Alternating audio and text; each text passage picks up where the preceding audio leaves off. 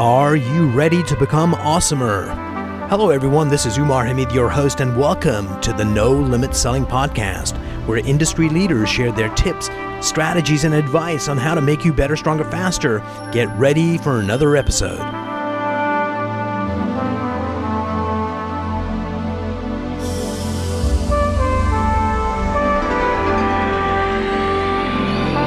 Today I'm sitting down with Seth Dailey, the operating partner for the Dailey Group and Keller Williams Gateway. Yeah. Welcome to the program. Thank you. Glad to be here. So Seth, how did you get into real estate? How long have you been in this career?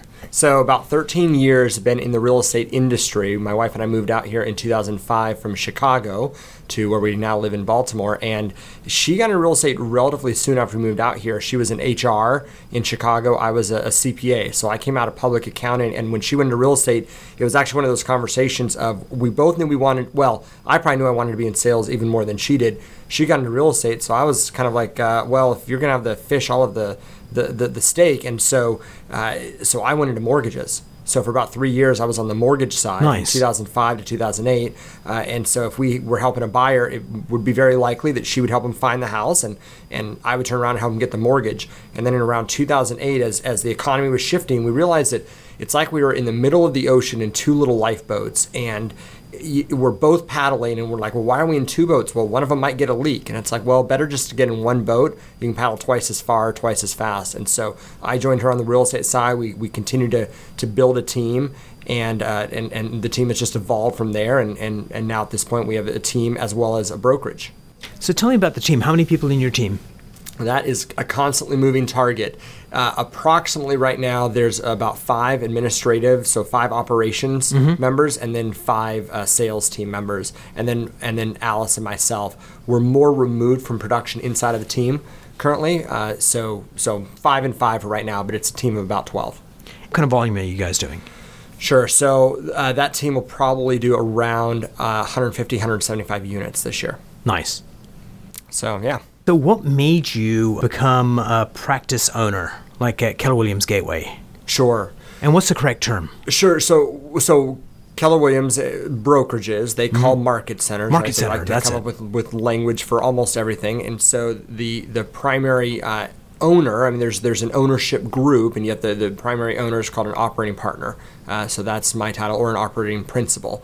And so, I mean, that's my role inside of the office, and that's effectively holding the leadership team of the office accountable, bringing capital and vision to the enterprise. So talk to me about that. So Keller Williams has a culture of what they want, but also when you have an office here in White Marsh, it has I suspect, would have a different feel than, let's say, the Keller Williams in San Diego.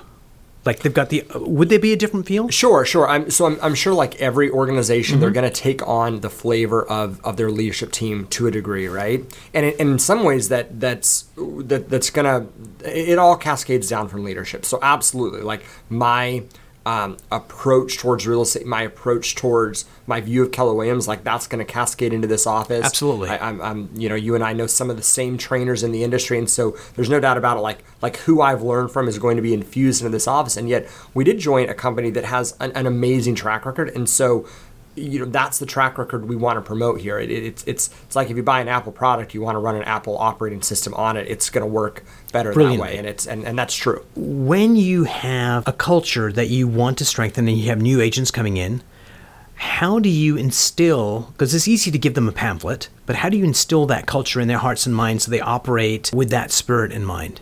That is that's a question that hits heavy, because all my brain starts to go there, all the places that I'm not doing that to the level that I want, right? I'm reminded of this idea of anytime we want to change a culture, it's shifting the frequency of the conversation and the nature of the conversation. I'll say I feel at times more effective on that inside of the team, right? Like changing a culture inside of a team of 12. Yes. It's certainly easier than changing a culture inside of a brokerage of 170. In some ways, somewhere in that line, there's almost a shift where a team, you feel like you're attracting people to a team, and a brokerage at that size, it can feel a bit more like clients. Yes. Right. I mean, at the end of the day, like, who are our clients? Well, they're the agents in this office that you and I are sitting in right now. And I don't know exactly where that line shifts. And I know that a breakthrough for me as a leader is how to lead larger and larger groups and cast more and more of a vision. For me, it started. What's true in both the team and inside of the brokerage is this idea that what we're about is empowering people to live as successful of a life as they can. And so it's taking some of the, let's take the Keller Williams stuff, right? So when Keller Williams says that they want to help people have careers worth having and businesses worth owning and lives worth living, then we're kind of, at a local office level, it's like we're playing in between the space of the notes, right? If we think about music, like, yes, we're in the space in between there. So what does it actually look like to have a career worth having here in the Baltimore suburbs, right? With what our cost of living is and what our transaction price points are, et cetera. Like, what does that look like? And given the makeup of this market, like, what is a life worth living? And so really going into those conversations, my life has consistently been about empowering people. Mm-hmm. Like, if Alice was to choose a life word, her life word would be connection. My life word would be empowering. And so between the two of us, like, what we're at doing in the world is empowering connection. What that looks like in the office is making our office almost, it's taken some pages out of the playbook of our team. So our team for a decade now has been doing client events. Well, a couple of years ago, we started to pick that up at the office level. So we do like a Thanksgiving pie event. I mean, that's something that we brought from our team into the office, and yes, other people in the office have done it, absolutely. And yet our goal was like, how can we take something that's worked well for us at a team level and empower it so that any agent in the office, even if they just have 3 or 4 clients that they want to invite to it, that they can. It's all about helping people build community with their own sphere, their own database. It's actually one of the reasons why, I'm next door neighbors with one of the agents in this office that you and I both know well, and it is possible to have a great friendly relationship and a great cooperative relationship, because at the end of the day, we have different databases, we have different spheres of influence that we interact with. Going back to the pie reference, the pie is bigger than any one of us. There we go. One of the most brilliant people I've heard of is, his name was Calvert. He started the NSA, the National Speakers Association. Okay. He started it when there wasn't anything as a professional speaker. So his goal was, what we need to do is we need to make the pie bigger. So whatever knowledge he had, he freely shared it with anybody. This is how you do this. This is how you get a contract. Hey, borrow my contract. Yeah. And he started this organization, and the cool part about it is this. The guy has been dead and buried probably for 25 years. Okay. But you go into any NSA chapter around the world, and you've got $1 million speaker and somebody that's just starting out, and the $1 million person will open up their playbook and share it with them. So that's creating a culture that transcends the leader, is already dead, but is still living, and it's just very much, how do we empower people to become awesomer? And those guys rock it. That sounds fantastic. Wow. I need to look into that. So Seth, tell me, there's many agents here, and you probably had a lot more through the years. Sure. Perhaps don't name the agent, but think of an agent that came in that had such great promise, and you're looking on saying, this person could be a rock star and they're still struggling. How did you help them kind of figure out what the roadblock was and overcome that? Like, do you have one of those kind of real practical, it took a while, but we figured out what had them stuck? Yeah, I can think of a couple agents. The common theme, right, is it is mindset, right? I mean, that's where it goes to. And you said something earlier about the size of the pie. It's amazing when if we simply think about scarcity versus an abundance mindset, and that shows up everywhere. It shows up for agents in the feeling about scarcity of what work they have to do, so they don't hire a team because they're stuck in a scarcity mindset. They think of employees as a cost rather than an investment. Their approach to bringing on buyer's agents, it can be mired in this scarcity. I'll watch limiting beliefs just show up for people again and again, and it's amazing kind of the stories that we tell ourselves. Like I was in a conversation today with a couple agents at a different office, and yet it's a common theme. And it's like if I asked you if we've ever tried to lose weight. Somebody says, "Well, sure, I've tried to lose weight," right? And did you succeed or did you fail? Well, I failed. Okay. And was it that you didn't know enough? Well, no, I knew plenty. It wasn't a knowledge issue. And we're so quick to think that we just need more knowledge and that would be the answer. When in reality, we probably have all the knowledge we need. It's an execution thing. And in our industry, I certainly observe that it's like people belonging to a gym. Yes. And thinking that if they would just go to a different gym with the new weight equipment, or maybe with the old school weight equipment, or the new treadmills, or the new trainer. It's not me, it's the trainer. That's right. And they just think that if I just go to the new gym, then I'd get different results. And meanwhile, it's always, it pulls back to the fundamentals. So it's the rewiring of living with empathy. You ask well, so how do you transform that? Well, it's being in relationship enough with an agent like that to say let's actually unpack what you're doing and pull all the stories aside and just get back to what's the real issue. And the real issue is usually going to come down to a couple simple fundamentals, but it might have been covered over by years and years and years of flawed thinking that just gets into this really gunked up space in their head. And that's exactly how beliefs work. You could have somebody in a loving relationship with their father. They're 5 years old. They've got a million examples of their father doing amazing things, and this one thing they do wrong, and their father flips out, and in that moment, they get a belief that I'm worthless, which actually is total bullshit. Yeah. But the way beliefs work is okay, if that's a belief that I've got now I'm going to look for evidence. Oh, he spoke to my brother before he spoke to me. That must mean. And all of a sudden, we start building this guck around it because it's bullshit, and the only way we can make it real or realer is to collect evidence to make it so scary we don't go anywhere near it and we just operate with it. Yeah. And unpacking it, when you finally get down to the last thread and you look, there's nothing there. Yeah. And the question is, how do you get to that epiphany? Do you do it on your deathbed when you're 95, or do you have this conversation with someone that cares that you realize, oh my God, all this time I thought it was other people, but it's me holding myself back. Well, I was teaching a course on negotiation last week, and even in there, right? Anytime you can help people separate out what actually happened with the story, what did we make it mean? If we go through life just kind of asking ourselves, what did I just make that mean? Mm-hmm. Right? About yes. Everything that happened. What? Okay, so something happened, somebody hung up on me, or somebody said this, or somebody did that. And what did I tell myself was true based on that? And because it's whatever's there, that's the programming. And the problem is that our programming happens so quickly between when something actually happens and when we make up a story about absolutely. It. And it's the speed at which that occurs that we think it's the same thing. And it's I think back to the movie The Matrix, right? Where yes. It's in slow motion, kind of dodging the bullets. And it's if we could take our lives and when an interaction occurs with a coworker or a client or whatever it might be, if we could slow it down, kind of like The Matrix, and see the difference between the client just said X and I made it mean X and Y and Z and it resonated with the other bullshit I carry within myself, so it made it more real. Well, sure, my reticular activator, yes. Anytime somebody says X, I really key into that. Yeah. Yeah. And what's amazing is, I'm not sure if you've ever been in a near traffic accident, but if you have, there's something called time distortion, where time slows down. So I'll tell you this one story. Yeah. I was going to pick my mother up at work, and it had just snowing. It's in Canada, it snows there a lot. And there was this S-bend in the road, and just as I hit the first part of the S, the radio went out of tune. So I was a young driver, 18 or 17, and I took my hand off the wheel to hit the radio, and my hand yanked on the other side, and the car went into out-of-control spin. Oh, wow.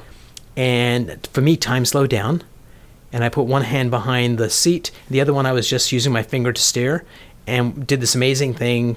A car ended up going backwards a little bit, but nobody got hurt.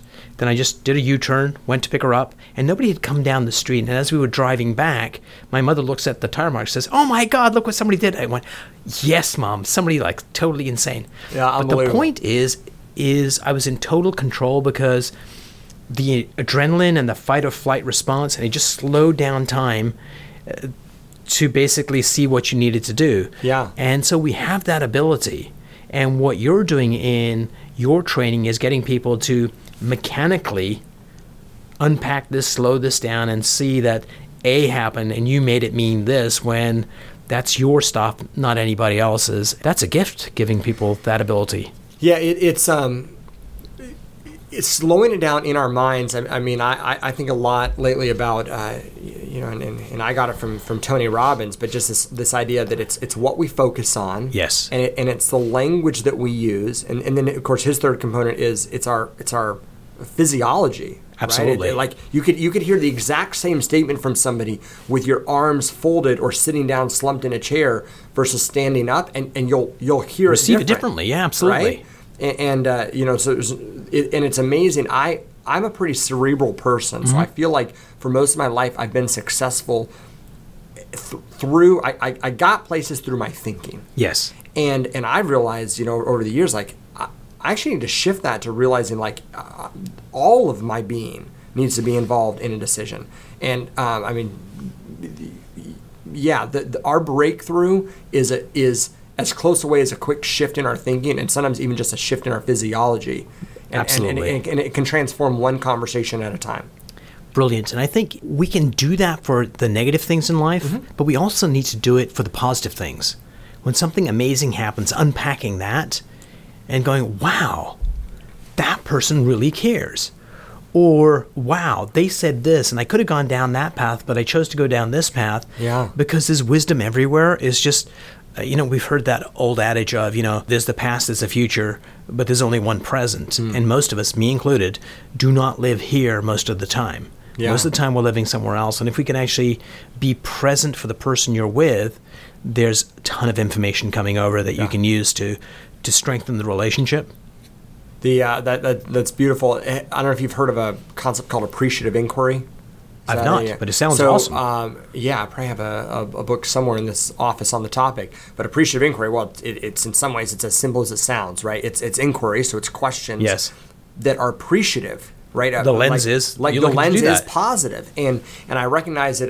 Again, I told you I was coaching a team of agents earlier this morning, and when I started the meeting, I would my normal disposition would be to go into a meeting and say, well, so what's broken in the team? What do we need to work on?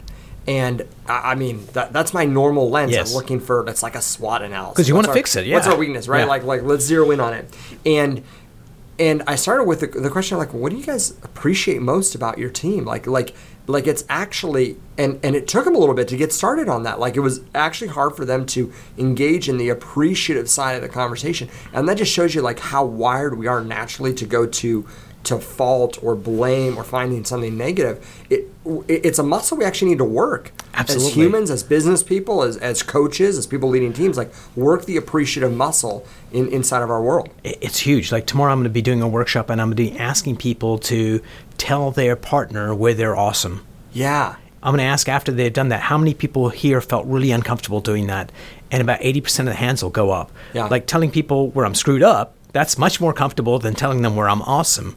So it's all that kind of internal baggage filters how we see the world. Sure. The way we filter the world is the way we validate the world. So it becomes like this ever-tightening circle of BS. Like whatever we think, we're looking for evidence and we get stronger and stronger and more rooted in it till we basically can't get out of that lens. And yet understanding that filters exist is like so much of the breakthrough. Right? Absolutely. So once we understand they exist, one thought is we can change the filters. So I'll give you a good example of that where we understand it deeply. You've got kids, right? Mm-hmm. How old are your children? So we just had a couple birthdays. So we got 4 daughters. Yes. 15, 13, 9, and 6.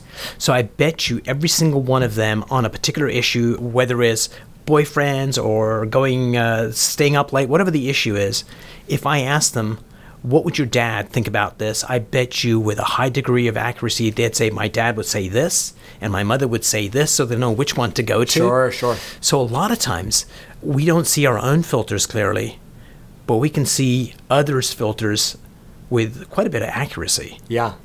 Which is kind of fascinating, how we can do it for others so easily, and our own stuff we're blind to.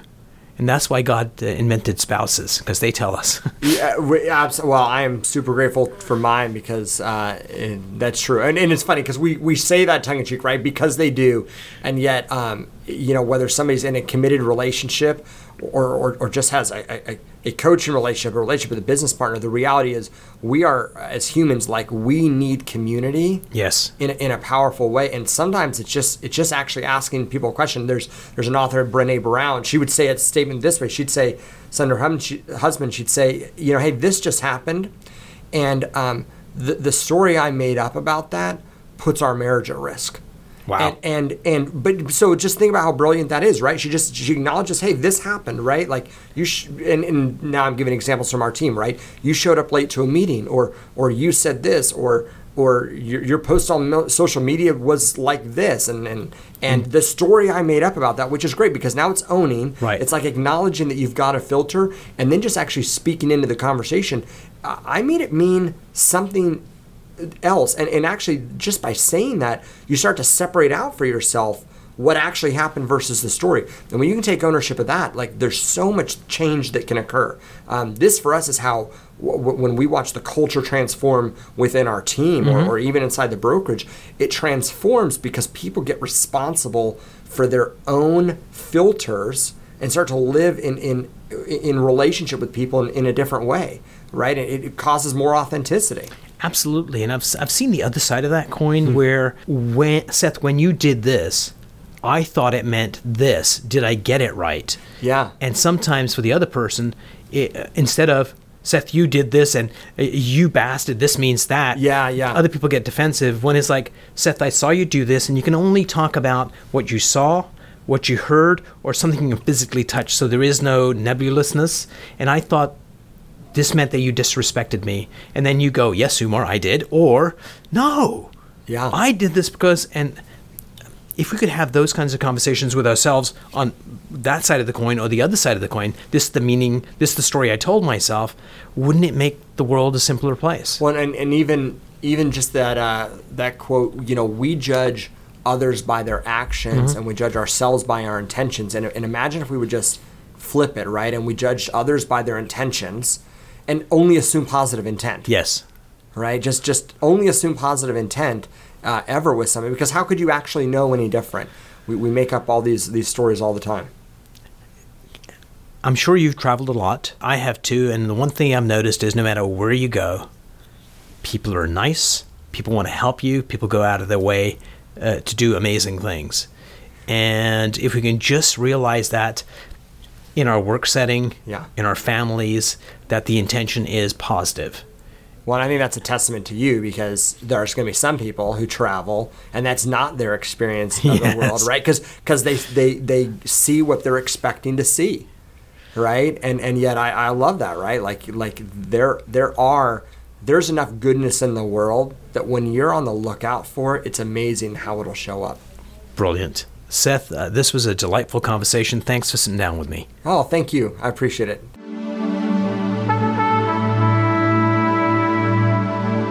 If you enjoyed this episode, please go to iTunes and leave a 5-star rating. And if you're looking for more tools, go to my website at nolimitselling.com. I've got a free mind training course there that's going to teach you some insights from the world of neuro-linguistic programming, and that is the fastest way to get better results.